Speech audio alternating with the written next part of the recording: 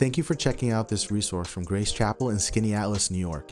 If you'd like to find more like this, or you'd like to learn a little bit more about our church, you can do so by going to gconline.org. And now, let's jump into this week's message.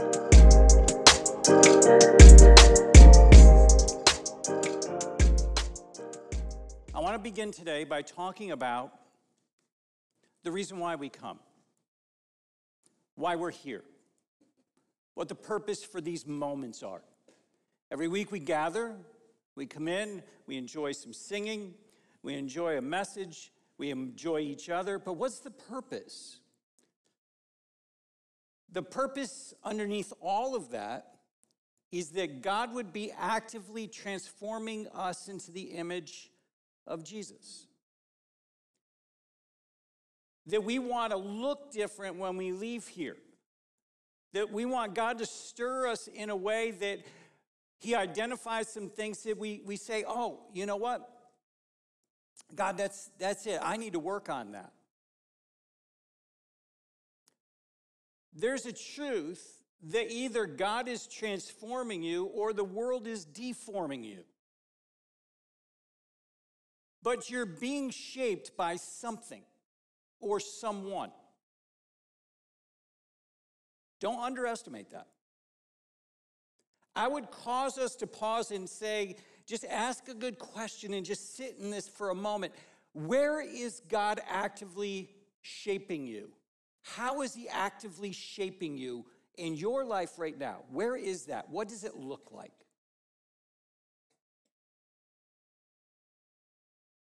Man, these are questions we need to take some time and work with. Maybe even ask a different question. Is God shaping you?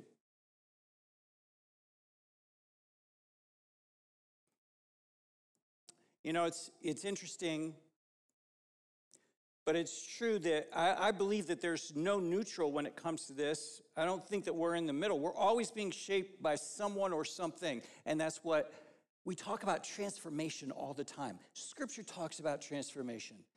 But transformation is that God, through His power of His Spirit, the truth of His Word, is shaping us into the likeness of Jesus. That's what it's about.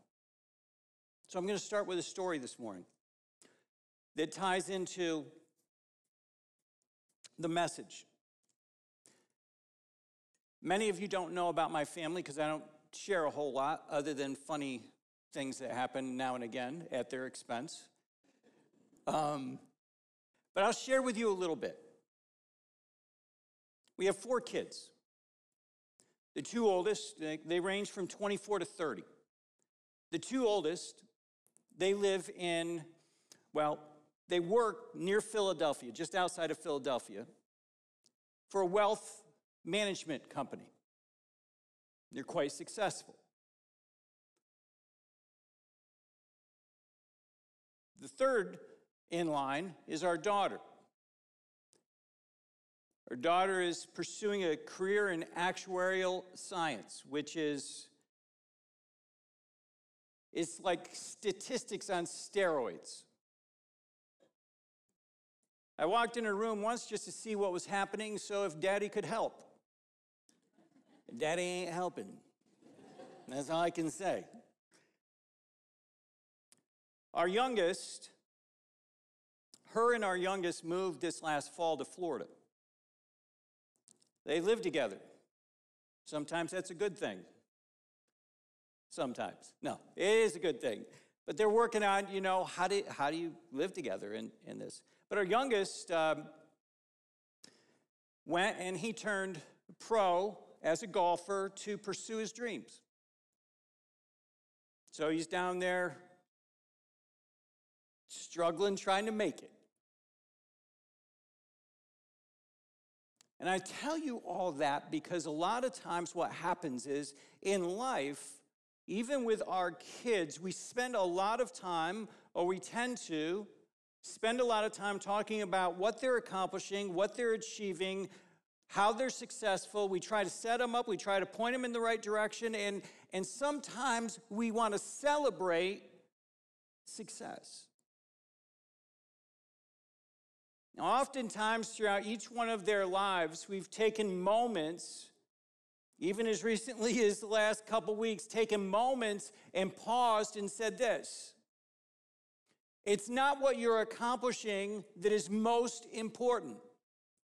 It's who you're becoming. I want you to hear that. It's not what you're accomplishing that's most important. Does it not matter? No, it matters. But it's who you are becoming. And we don't talk about that. And today we're going to. We're going to talk about that. And ask yourself that question: who am I becoming? I want to take you to a passage of Scripture in 1 John. We've been in this book.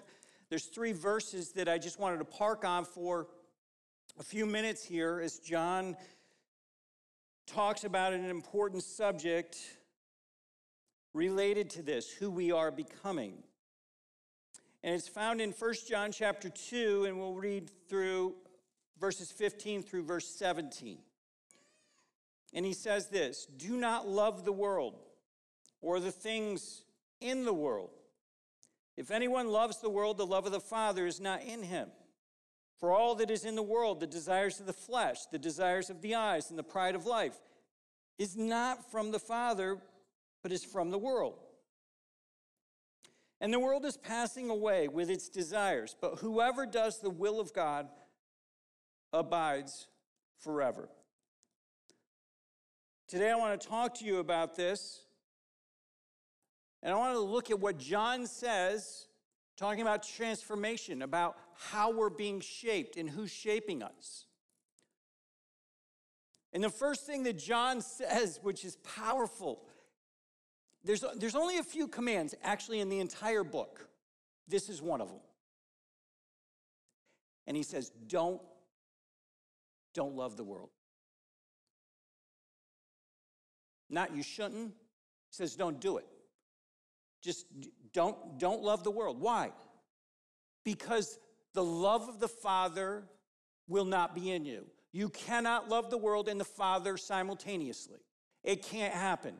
Some people go, well, maybe it could.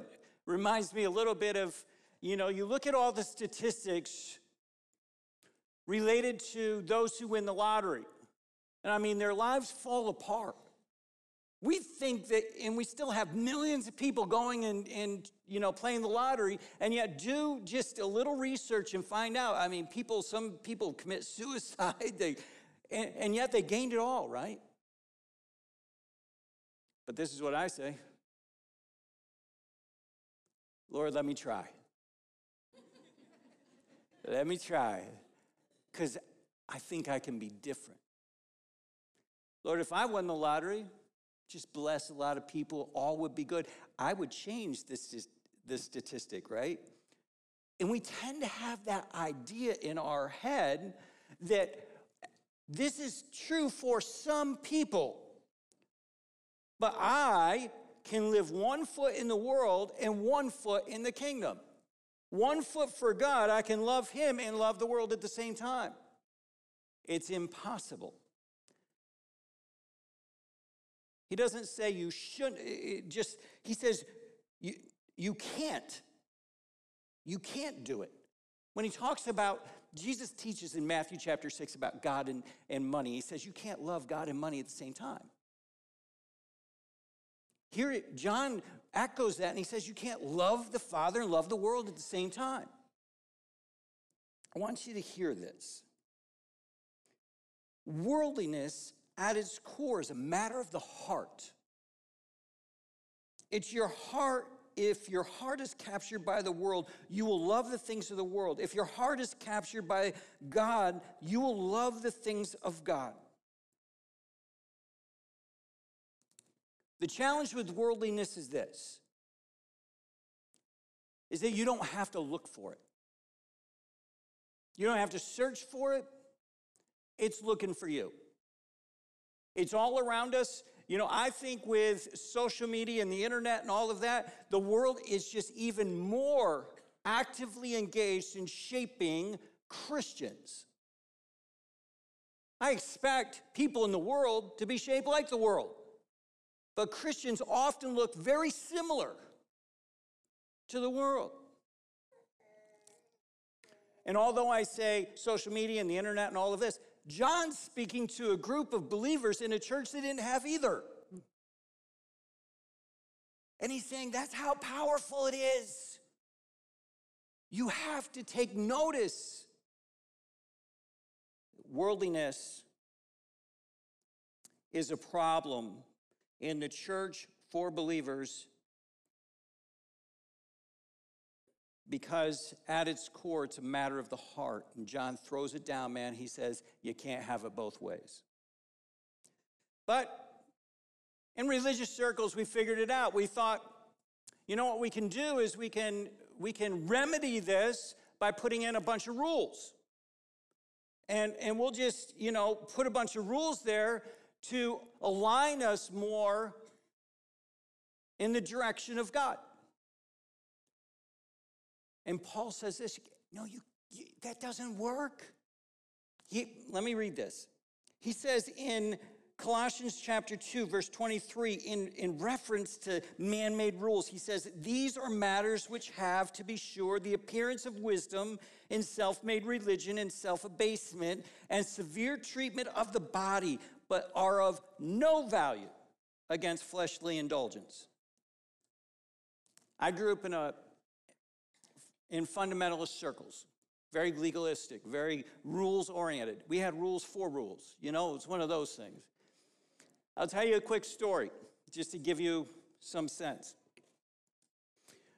I went to a small Christian school, and these Christian schools competed in a national competition. We went to this national competition. I remember walking in, getting off the bus, excited about competing in some of the athletic events. And when I got off the bus, they had somebody there to check the length of your hair. And when I got off the bus, one of those guys said, your hair's too long. Now, you got to understand, Brother Matt, he didn't live in my generation. If your hair was touching your ears, it was seen as being sinful, wrong, not good, not appropriate. So he said, you need to go get your hair cut. Needless to say, I went and got my hair cut, and I came back, and he measured it again, kind of looked at it, and said, it's still touching. I said, oh, really? Well, let me go get it cut again. I got it cut 3 times. And then something amazing happened. I didn't realize, but when you get it cut 3 times so it doesn't touch your ear, and you have white walls, right, here, that something incredible happens. You start growing wings. I became so spiritual. I was somewhat like an angel. I felt very angelic. That's what happened. My hair wasn't touching my ears, and I was like, oh.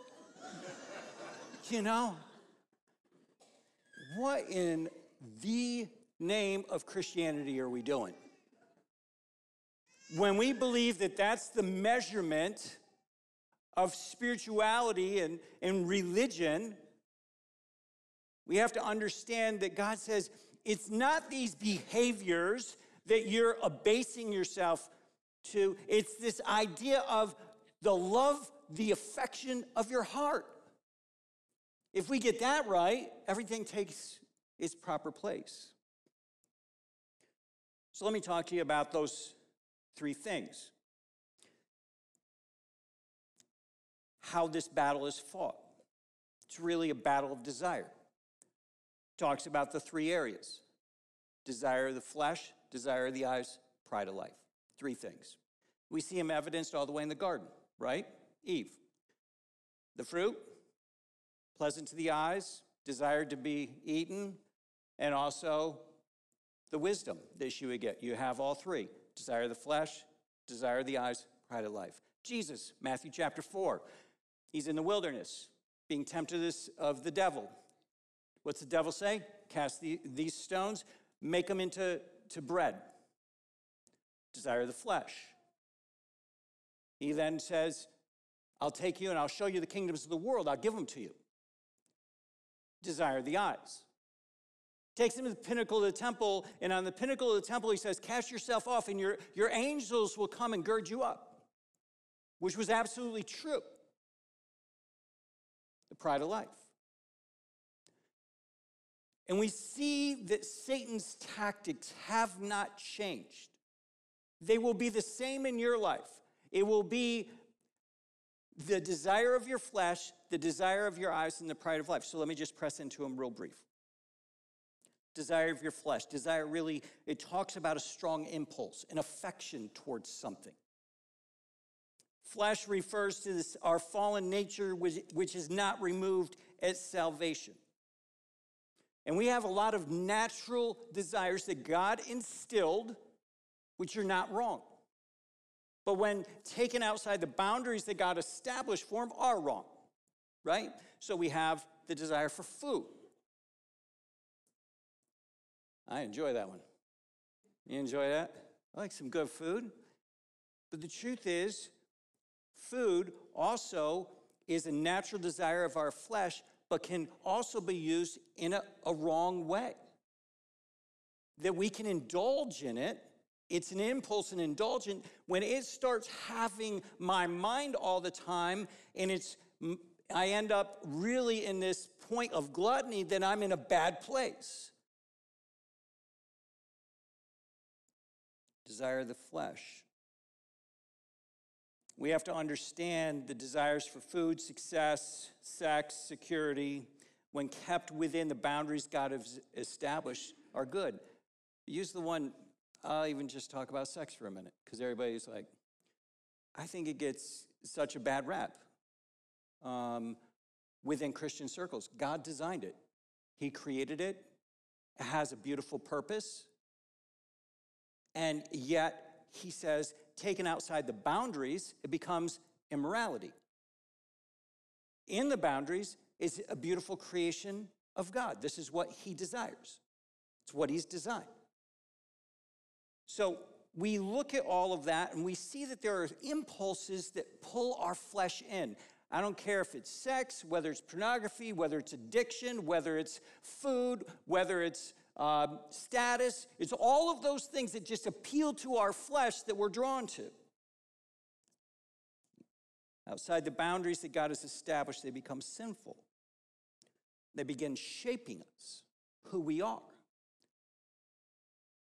Then there's the desire of the eyes. The term really talks about greed, envy, to want that which you do not have or that which others have. You ever been there? Of course you have. I have too. We've all been there. You ever go, oh man, I wish I had that. Man, that would be nice. We've all been in those places. It's the fact that they can't capture our heart. We have to bring them in submission. Those are desires that we have. It's how do we regulate them? They have to be under the submission of Christ. Crazy thing about the desire of the eyes is this. They tell you if you have this, you'll be happier and more satisfied.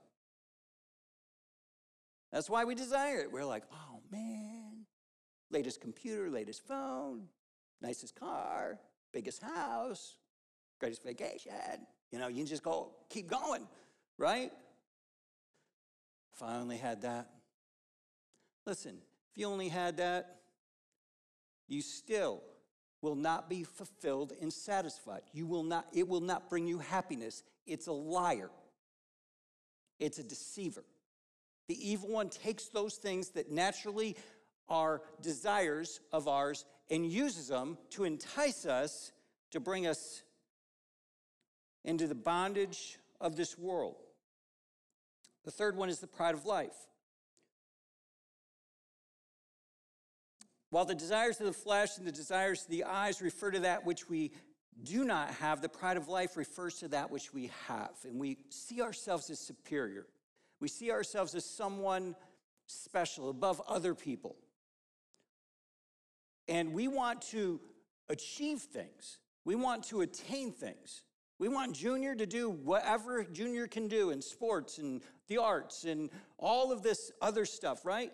But we need to make sure that we're not worshiping a gift or an ability. I want you to hear this, and I've said this many times to my kids. What you have is a gift. God gave you the gift, whether it's athletic, whether it's intellectual, whether it's conversational. I don't know what it is, but whatever you have is a gift from God. You can use it for his glory, or you can use it in this world and see yourself as better and greater than those around you. You can allow pride to capture your heart. And I'll guarantee you, when pride captures your heart, the love of the Father is not there.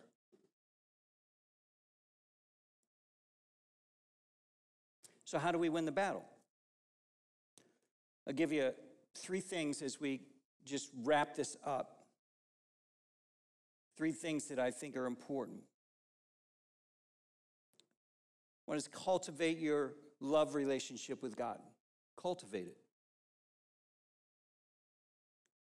There's an old Scottish preacher that said this: the only thing powerful enough to drive out the love of the world is our new love for the Father. But I'll just liken it to marriage for a moment. Some of the most special days are when 2 people are pursuing each other. You know when that happens? It's usually when you're dating. It's like, we're trying to be the best for each other and all of that. We get up there and we say, I do, you're amazing. And then you're married. Hey, babe. Another day. And oftentimes what happens is we don't work on marriage. Heck no, because we don't have to. We're married. You have to work while you're dating because you're not married. Right? And this whole idea is that I get to this point and then I'm good. You're not good.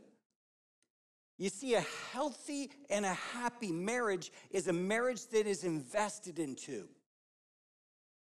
Many years ago, we made a commitment that my wife and we set one time aside every week just for us. She's broken it a few times, but no.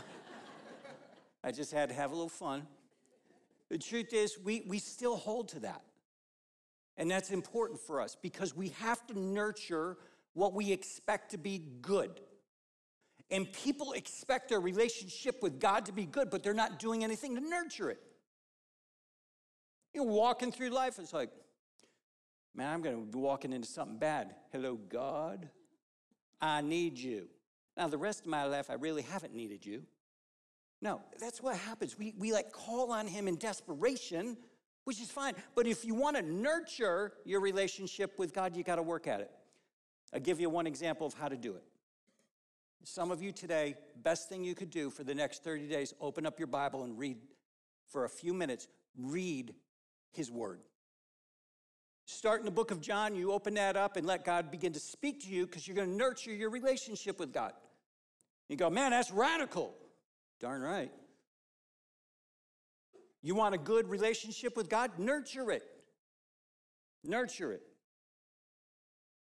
I would dare ask yourself this question: how am I growing my love for God? How am I doing it? If you don't know how to answer that question, then you need to put a stake in the ground and go, God, I need to start nurturing my relationship with you. I need to start working at this so I can listen to you, so I can hear from you, so that we can grow in an understanding of your goodness, your mercy, your grace. Second one is this: not just cultivate your love relationship with God, but evaluate the condition of your heart. I say it's sometimes like what happens at the end of summer. You open up your garage and you're like, I'm gonna pull my cars in there. No, you're not. Ain't happening. I haven't found anybody yet, except there's a couple people that, they got it all together. But most people, you open the garage doors, it's packed full of all kinds of stuff. You're like, how did that get there? Blame somebody else. It's the kids, the dog. Don't blame your wife. And so you look in there and you're like, wow, how did this happen? I'm telling you, look in your heart. Look in your heart and see what's there. Evaluate it and ask this: am I longing for the things of God, or am I longing for the things of this world?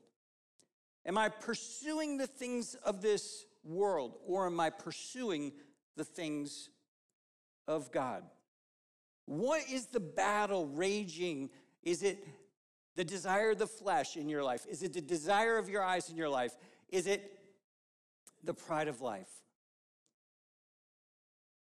The last thing, and this is so good, so good. John takes me a half hour to talk about what he said in 3 verses. Makes no sense. But let me share his last statement. The last sentence. This is critical. Listen to what he says.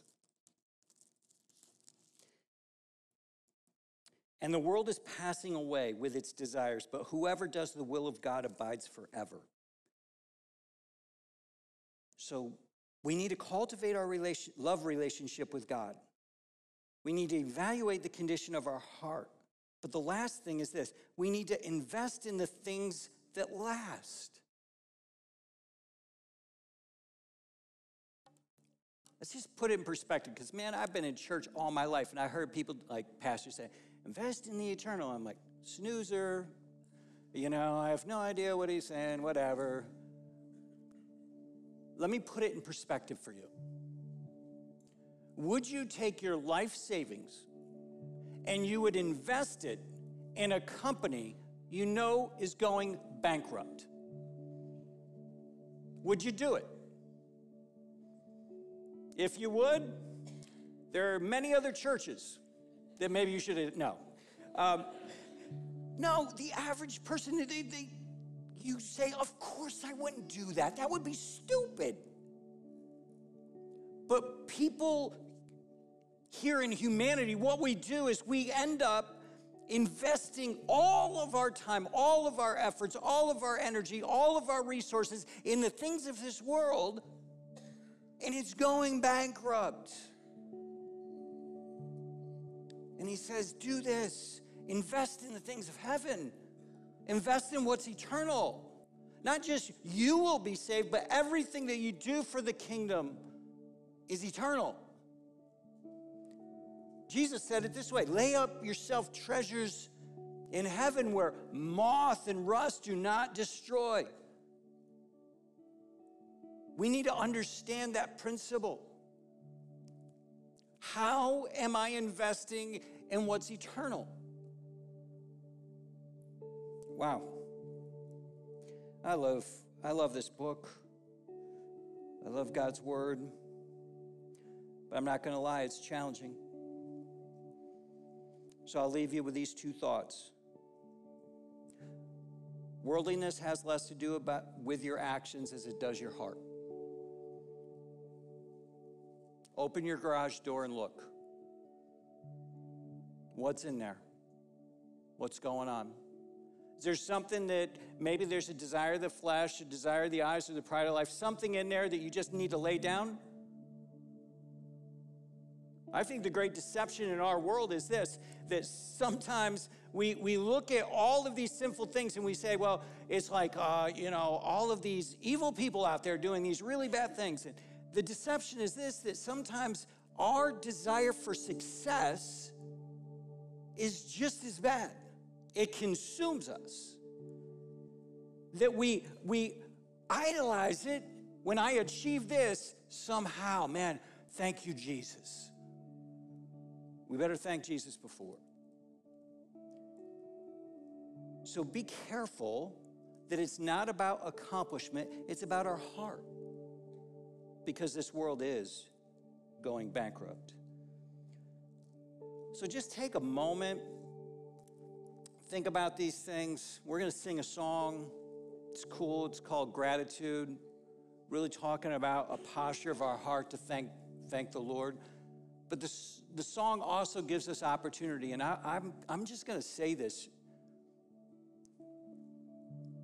If God's stirring in your heart, man, do business with him. Do business with him.